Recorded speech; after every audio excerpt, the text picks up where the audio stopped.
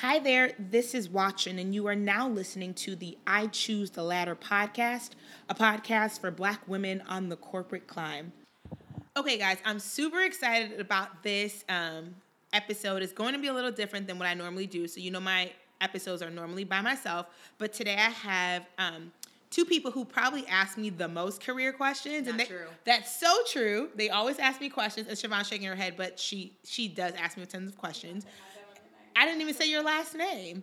But so I have Siobhan and Williette. So Williette's my little sister. Siobhan's one of my really good friends. And we're going to take this opportunity to have them ask me real life questions about their careers or just careers in general, right?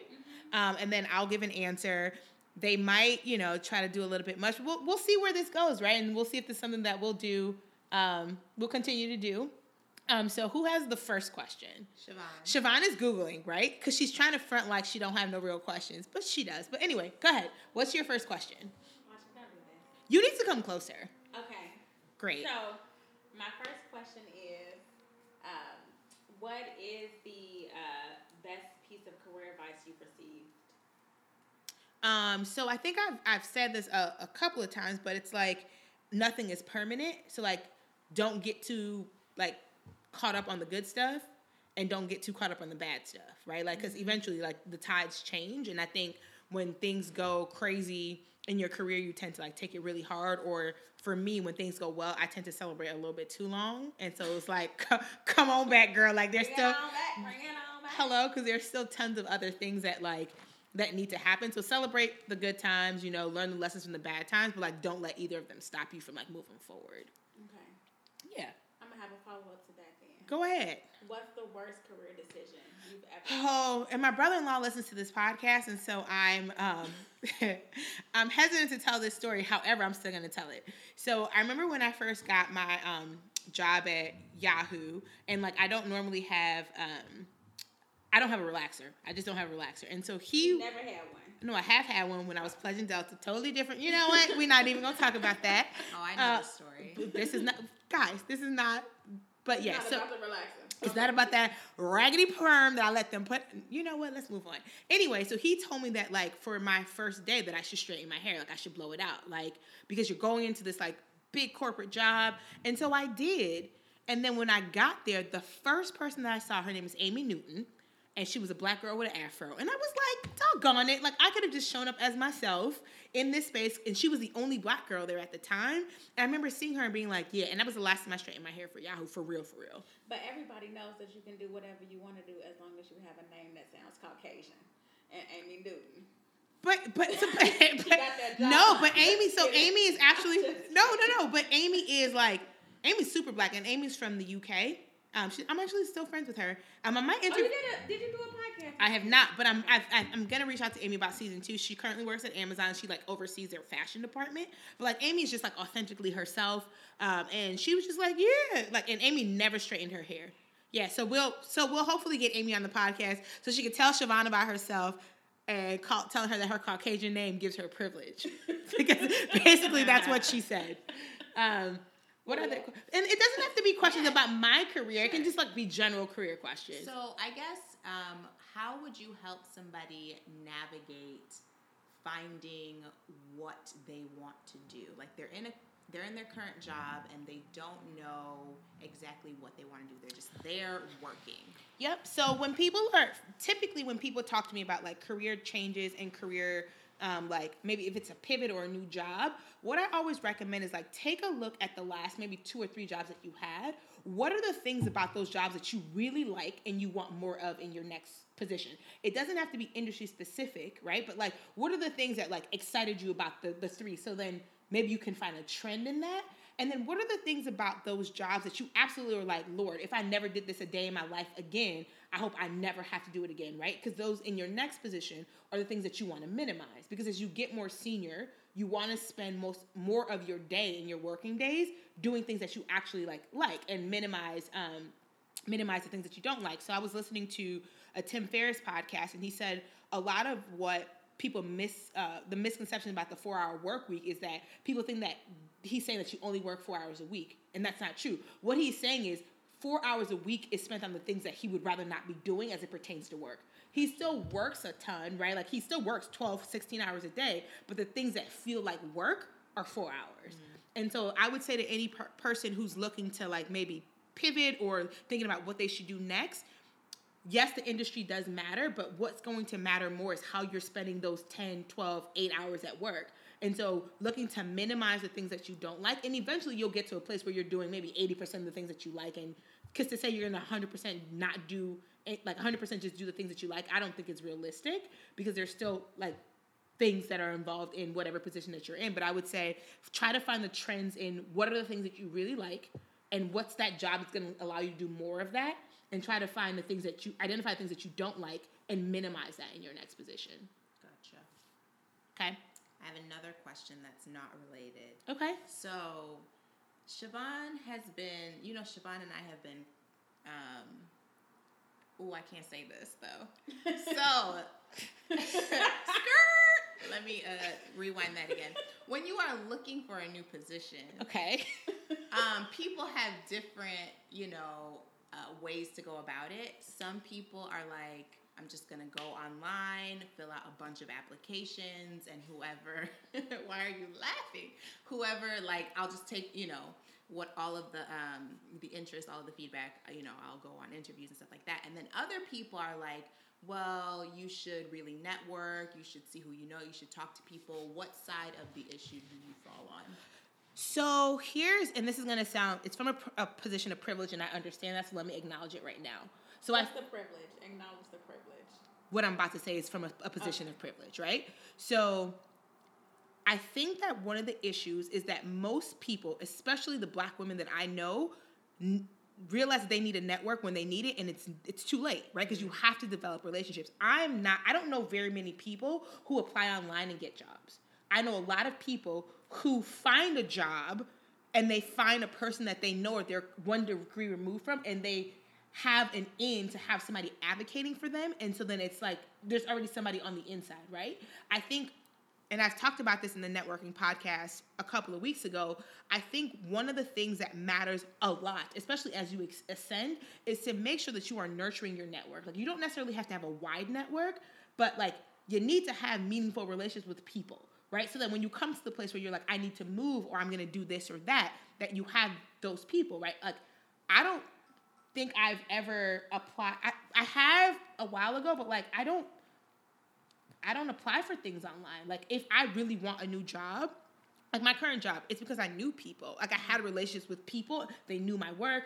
They knew that I could fill a need that they had, right? And, like, I know that not everybody has that kind of access, so that's the privilege that I'm talking about. Like, not everybody knows everybody, and not everybody has these relationships. But I think in the long run, if you find yourself in a position at this juncture looking for a job and you realize, like, you don't know anybody, to me, it would be in your best interest that when you did get a job, you prioritize growing a network, because you're not going to, the job that you get at 30 for our generation is not going to be the job that you have at 40. And you don't want to be at 40 in the same position now. Like, can you imagine? And granted, there are people who at 40, 50 or whatever are still their only option is to apply online. Mm-hmm. But if you have some kind of control over that, it would be in your best interest to, like, develop the network. So for me, I'm on the have relationships and leverage those relationships. Make sure the people that you know your work and that you can leverage them, and you have enough deposits in those relationships so that when you do need to make a withdrawal, like, the goodwill is there. I think that to piggyback off of what you're saying, like, so speaking specifically for myself, mm-hmm. I have great relationships, right? I feel like I've nurtured relationships my entire life. Now, do I have relationships in particular, specifically, like, in the industry that I'm in? Not necessarily. Okay. But do I have great relationships? I think that I do.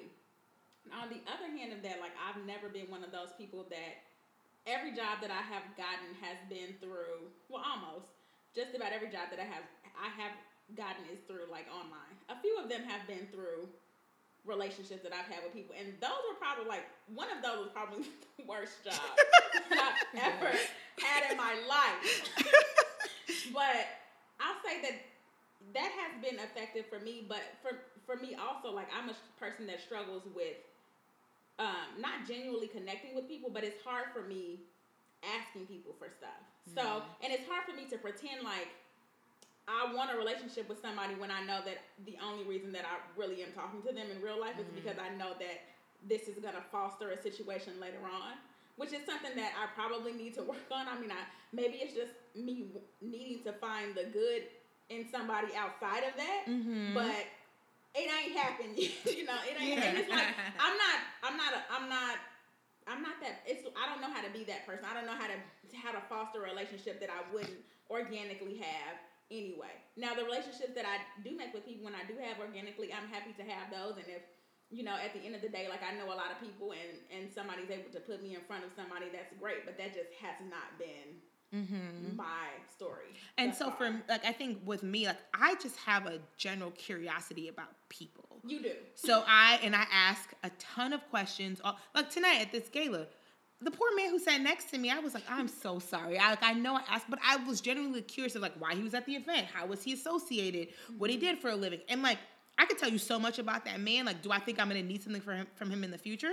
No, but like I was just like, who is this person who's sitting next to me, who's really touched by this event that I'm trying to get home and watch the game for? Like, you know, it was like a very different experience. Well, so what do you do? Okay, so a lot of people who know me would think that I'm an extrovert, and to some degree I am. But what I've come to realize is that you're an extrovert, kind of. I think that I probably am more of like an extroverted introvert. What do you do, like, if that's just not your personality? Like, how do I develop those skills so that I don't feel so awkward when I'm out, like, networking with people and that it feels genuine? So I think that a lot of times when you get in networking situations, and granted, we've already talked about this, like, I don't love networking at all, but it's always... You're great at it, though. I am, and that's what I thought. Like, I'm really great at networking, but it's not, like, I don't enjoy it in the way that I used to do it. But I think the way that it becomes challenging is because you're in your head about yourself. The reason that networking is easier for me is because I'm trying to learn about them. I'm not thinking about what they can do for me. Like, I just want to learn about them or see if there are ways that I can help them. And so it takes the pressure off of me. But that's a genuine interest. I don't have it. Wait, okay. What you're saying is like you have a genuine interest in these people, and it's like I don't care about you. But you I want a job. But you don't know that you care about them or not because you don't know them yet. You haven't opened up your minds to the possibility of, like, you could meet somebody at an event who could become your lifelong friend. And you just have to be open. And I have a lot of lifelong friends, even ones that I have not asked for.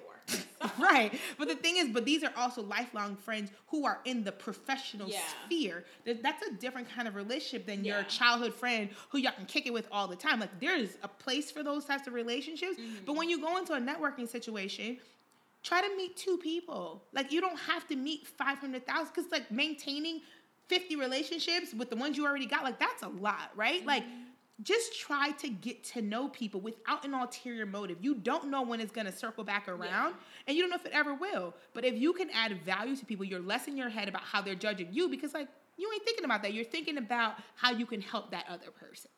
And I think that's why it makes sense to network when you have a job, so you don't have that added pressure of like, I'm looking for a job and now I need to network so that I can find a job. Absolutely. Yeah. So like that's what I would say. Like, do whatever you need to do that makes sense for you to get the next job, right? But y'all both have jobs, so whatever. But like for the next job, if you choose to move, but then once you're in that job, remember these moments of like, yo, I don't want to be here again. And so what things can I do that feel natural to me so that when in the next year, 2 years, however long you decide to stay in the job, when I am deciding that I want to move to the next thing or develop something else, that I have stronger relationships in my industry or in my desired network that I can leverage. Let's switch gears. Okay. So, how would you navigate like a relationship in the workplace, or have you ever had to like navigate like dating in the workplace? No. So absolutely not. So like, and I've seen it work, right? I just don't believe. Have you seen it not work? Have I? Listen, and I feel like you should separate, right? Because if we work for the same company and you sitting down the hall, you done heard my conversations all day. We come home, you ask me how my day. I don't know how my day was. You were there. There's nothing to talk about. We've already you've seen everything that happened. I came by your desk 12 times, right?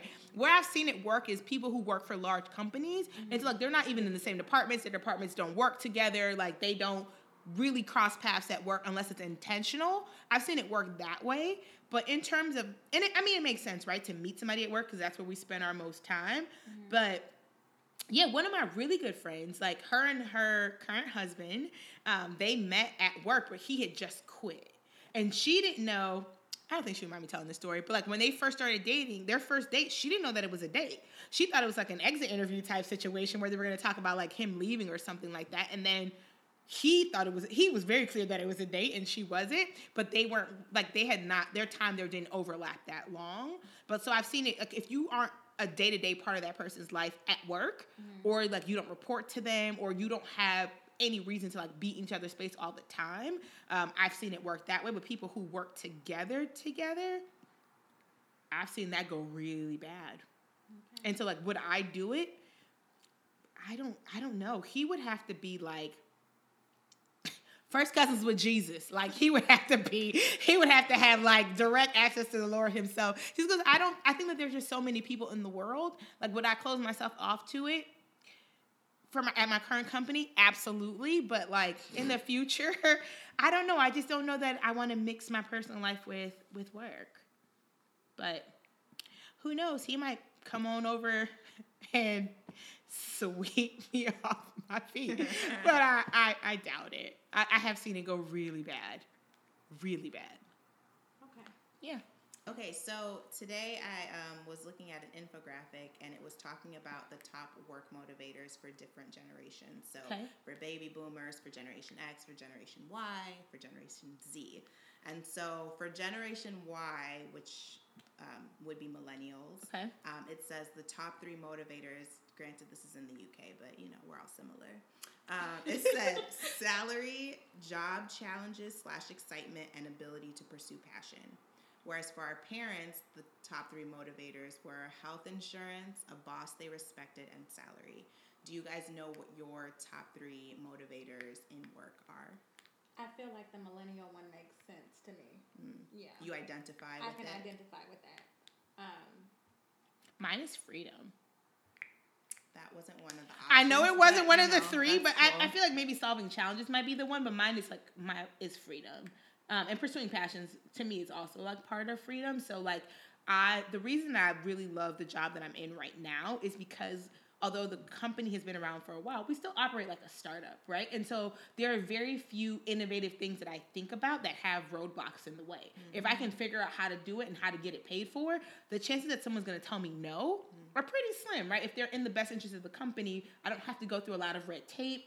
I'm literally one person removed from the owner of the team. I'm nowhere removed from the CEO. Like that, like, you know, that's who I work very closely with. And so it's given me the opportunity to like try things and do things and fail and really succeed in a place where I don't feel like every move is very final, right? And so that's something that really matters to me. Is that part though of like just being in the like top executive branch of the organization where you don't have to deal with as much bureaucracy and red tape and as many people in your way as a roadblock as you would if you were somebody who was like maybe no, because I feel like if you chain of command. At the larger companies that I've worked for, you have the shareholders that you're accountable to. You have a bunch of other things. So like if you're at a larger company, there's definitely a lot more, you know, at risk, and there's a lot more, I think, not fear, but a lot more caution around like the decisions that you make, because the implications are they can be like career devastating, not career ending, because I feel like that nothing's going to end your career, but like if you're in a larger company that's a publicly traded company that has, you know, if you're highly regulated by, you know, the government or whatever, you have shareholders and you're like the buck stops with you. And so if you make a decision that's wrong, I feel like that kind of pressure is part of what stops people from like innovating, because they're afraid of the consequences of like what and so they won't try things. That's like back to that Brene Brown. What did she say? Like vulnerability. Like you can't have like any innovation in your company without vulnerability. People can't be afraid to fail. Right. But if your vulnerability is gonna cost that company $100 million, you're not gonna be. It's just not. You're not gonna do that. So there is the difference, right? If the vulnerability is gonna cost the company $100 million. But you still need to put the plan in place to figure out like if that is the case, and people have to be allowed the freedom to go ahead and think of those things. Now we can discuss it, and then if it doesn't make sense for the business, then that's fine. But it's like you can't stifle people by making them afraid to innovate. Well, so I don't necessarily know that it's the companies that make people afraid. They might be, but it's the knowing that if you the implications of $100 million mistake. I think I told the story before when I made a mistake at one of my jobs and it was like $1 million or something. And it was very early on in my career. I was like, I ain't got it. Like, I don't have $1 million to give anybody, right? And so, like, I just... That's going to have to fire me. But was that... Right? Like, it was a thing. But was that an attempt at innovation that failed, or was that an oversight? Oh, we weren't, like, no. So, the program was innovative, but it's the fact that I got really comfortable in my position and I, like, didn't look over something that my assistant did a little bit more. Messed up, girl. I did. But, like, what kind of innovation are people really doing? Well, so I'll say this. At the current company that I work for now, I've talked to you about this before. We do a lot of work where we're doing like cross-functional teams, right? Yep. Where the only way and it's smart, and the only way that you can really innovate is to give people the freedom to come up with like big ideas. So we recently had the pitch day, which I told you about. Yep. And essentially they were like, there is no limitation on you. Right. Think as big as you can. But you know why that is? Because there's no money tied to it. You're not executing anything for the company. But that's the thing, though, right? So it's like but it has to be that research. Like nobody should just be like throwing programs together without research. But what I'm saying, so that's R&D. That's different. What I'm saying is, so let's say you choose one of those projects and you're the head of product or whatever, right? And you're like, we're moving forward with this. Yeah. Because the ones that we proposed, the one on the team that I was on, it was an acquisition of another company. Right. It was a $7 million purchase, I think, overall, including the overhead from the other company. And so it was so funny because the team that I was on won this pitch day, right? They were like, this is the best idea that we've seen. Yep. This is super innovative. You guys thought outside of the box. Yep. It was also like, at the end of the day, like, we're going to give you this money because your idea was so brilliant. We'll give this team $20,000 for you to split amongst each other. But then also it was like, we really liked your idea. It was super innovative, but we can't bring it to the board like this. You know what I'm saying? Exactly. So because at the point where you are putting actual financial resources behind an idea, it's not just an R&D thing. Like, you are the capital that you have available, or you're going back to your board or whoever to ask for more money. And so if you're the person that's putting your neck on the line for that, and it somehow negatively impacts the company, regardless of your intent, there are still consequences for that. And so I think that's what people get afraid of. Not the ideation part of it. It's are you going to be the person that signs your name off on this project and saying like whatever happens because of it, I'm cool with it. What was our question? The things about the jobs that are the motivators for me. Yeah. And we floated into like... I don't know how we got here. Oh, the freedom is what we So like... Also, it goes back to the freedom though, right? So like, it's like big risk, big reward, same thing, but it also goes into like, people need to have that freedom in order to think of those big ideas. Now, once, I don't know where it's going to go after we didn't put the idea on the table, that's like, well, now we all need to come together and exactly, but no, because like, if the idea is going to go forward, not with y'all sign off, there's one person in that company who's going to have to say, I believe in this team and this idea, so I'm willing to, so like, my team can ideate all they want to. Is it one team, like one person though? It's one person? My team can ideate, I sign off on it. So if it goes great, they get celebrated. If it goes wrong, that's on me. But okay, so like, you're not the last person in charge though, right? I mean, so like... Of my department, I am. Yeah, okay. So with your department, but at the end of the day, it's like there needs to be more than one person's neck on the line for this idea. It can't. Like, well, ultimately... Good ideas don't happen like in a bubble or in a silo or whatever. So somebody else, I can say that this is my department's idea. Now there's still like finance and whoever else that needs to get involved and say, like, this makes sense for the business. So it's never, I feel like, just one person. But I think, okay, so one thing to think about, right, is that unless you're the CEO or someone, like, in the C-suite-ish or, like, the owners, you only have the amount of the picture that the executive team allows you to see. Mm-hmm. So you're putting your ideas together based on what you know, not based on what is. Mm-hmm. Right? And so the pieces of the puzzle that you may not have may make this a great idea for what you know, but may not make it a good idea for the company, which is why at the end of the day, if something goes wrong for us, the CEO...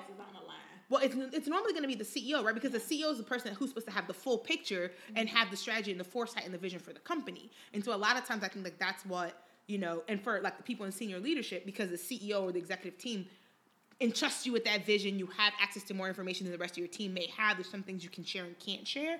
And so I think that like a lot of times sometimes it is like stifling innovation, but sometimes it's you don't have the full picture type thing. And so like people have to decide on how to fill those gaps for employees so that innovation can happen. Yeah. But also so that people who have families to feed ain't out here losing their job.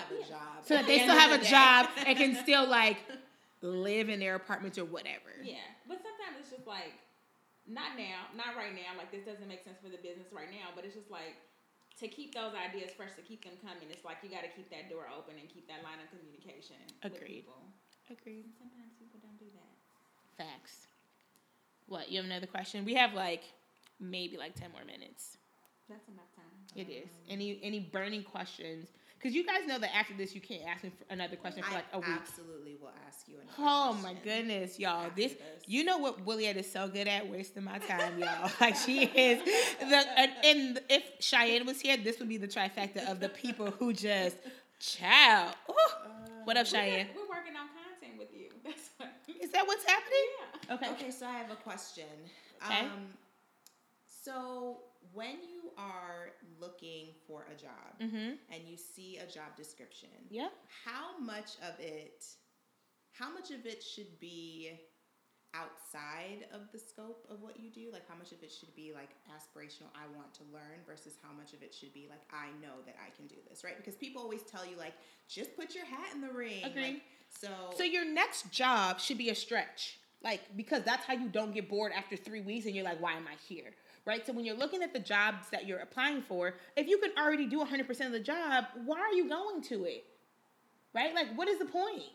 So, because at this point in like all of our careers, we should still be firmly planted in the I want to learn, right? Like we have some years of like learning and mastering certain things. And so I say that your next job should always stretch you more than where you currently are. How do you translate that to like the hiring person though? Yeah, because that's what I want to ask you. Like, if you were putting together a job description. Now all of a sudden they got all these questions because I said we have 10 minutes left. So if you were putting together a job description and somebody sees that, how much of that should translate to things that you actually, I mean, because that's not the way the job descriptions are designed. They're not like, here are the nice to have and things that you should stretch for, and here are the things that we are actually requiring. So I'm going to answer a question with a question.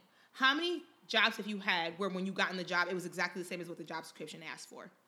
I would say probably maybe like 80% of the job was the stuff that they required me to do. It wasn't like, you get to come on here and figure this out. It was like, No, that wasn't my question. Okay. My question was, so you look at the job description and you look at the work that you actually did day to day. What was the exact match on it? I would probably say about like 60 to 70% of it is. What about you? You're not about to answer my question with a question. No, I'm just saying, because the reality of it is the person who's writing the job description is not the person who actually does the job. The person who's writing the job description is saying what they think that the person who does the job would do well with. And so as long as you have the core competencies, right, and you can do the technical parts of the job, the rest of the stuff, like my job description that I apply for is not what I do day to day at all, right? Like there are some core parts of like being the head of sponsorship that were in the job description, but in terms of the day-to-day things that I do, it's not that. And so if you have the core skills that are required to do the job, right, the person who's looking at your resume should be like, they shouldn't have to build a bridge between your resume and the job description. They should look at your resume and be like, oh, yeah, it would make sense that I would talk to this person, right? Your resume is only intended to get you an interview. It's not intended to get you the job. Your resume is to be like, to pique enough interest so that, one, the bridge is built between you and the hiring manager for them to call you in. And then you fill in whatever gaps may come up in conversation. But as long as you have the core technical skills, right? Like right now, I want to apply for an engineering job. I'm not going to speak this over my life, but micro and statistics and all those things are about to take me out, right? Like I don't have the basics in order to apply for the job. But if you have what it requires technical and the other things are things that like, you've done something similar, but it's not exact. I feel like those are the things that you can take some like liberties with. Have the core competencies. You're not going to say, I am currently in event planning, but now I want to apply to be an aerospace engineer. And I can tell you how that correlates. You can't. The core requirements of those jobs are so far away without any additional training that it would be really hard for your resume to build that bridge. But if there are things that you're doing now, you got the soft skills. No, that ain't no. Ain't no. There's listen, and if there's somebody who soft skills are the buzzword of the year for me. But soft skills are I feel like soft skills are the difference between you and your next job because for most. So it's not like being able to compute numbers. It's about being able to like. It's like not communication. Negotiating, advocating for yourself. It's like being able to build relationships. It's like being able to, have good emotional intelligence. And so you know how to like navigate with people. Because if you've gone to college and you're applying for college type jobs, especially if they're entry level, you can do that stuff. It's like, how do you relate to your manager? How do you express the development needs that you have in a way that people can hear you and understand, actually like help you with those things? How do you relate with your coworkers? Those are not things that people teach necessarily in school, but they are super important if you're going to move up where people feel like, yeah, that's somebody that I want to work with, or yeah, that's somebody that I can ... Like those are the things that make a difference. And so back to your question though, make sure you can do the job. At the basic, like what are the technical things that are required, the actual like skills. And if you can do those other things, like you can help build the bridge. Okay. So we have time for one last. Oh. Pick me. Okay. I think I just bring it back to like relationships, like in the workplace. Like, how important do you think it is to? How important is it to like build relationships in the workplace? Like, is it important you think to have a relationship with your coworkers, like where you guys are friends, or would you stray away from that, or what do you think? So I think friends is a really strong word. Right? But I do think that you need to have a relationship with your coworkers. And I actually just had... Like outside of the workplace? Absolutely not. That's not necessary. That's not necessary. But I actually just had a conversation about this today with one of my colleagues because she feels that she's left out because she has not made but it's because she didn't make an effort to get to know anybody. Right? Because she does have a pretty full plate. And so, like, there were things that were going on with her that, like, if the other senior leaders had known, like, we would have stepped in and helped her. But, like, she just didn't make it. And so, after a while, people stopped trying to have a relationship with her. And so now, like, there's an opportunity for her, and I'm going to help her, like, build relationships and, like, with the trust with the people. But, like, there are times, so me and two other department heads, like, we are friends, right? Like, the other two are married, and so they do, like, double dates and all that other stuff. And they'd be like, watching you trying to come? No, I'm not trying to go on your... They went to some concert. They went to a concert with... Well, one of my other coworkers is Anthony, so I was trying to hook me up with his cousins. And I'd be like, Anthony, I don't want to date your cousins. Have you seen them? I have seen them. I have. I absolutely have. They come to games, and they'd be like, hey, watch it. I'm like, oh, my God. But anyway, that's not the point. But, like, we are friends, and, like, it helps with... When we have challenging situations at work, that are maybe we have conflicting interests, because we are friends, we get to solutions a lot faster because we like at the core we understand that like we like each other as people, and it helps us interpret what the other person says to us from a place of like even if it comes across harsh, I know that it's not like an intentional like move to try to hurt me or whatever, because like we actually are friends. Like we group chat, we talk outside of work, we give each other like advice and stuff. And so I do think it makes it having coalitions in the workplace makes a huge difference in your experience. I agree. Yeah. So any other last minute burning questions before I close this out? Can we see Maxwell at Okay, so obviously we've clearly lost our way. So okay, so hopefully this was something that was helpful to people. It was helpful. Not to y'all. Y'all aren't listening. Look, it's to the listeners. I'm talking. Guys, obviously Siobhan and Willie have a lot more to do, but they are listeners. And so hopefully, like, if you guys like this format of an episode, let me know. I'll try to have people on when I'm doing, like, my solos. As always, if you want to keep the conversation going, you can text CLIMB, C-L-I-M-B, to 66866, or you can keep the conversation going in our Facebook group at I Choose the Ladder, also on Instagram at I Choose the Ladder. Until next time, thank you for listening.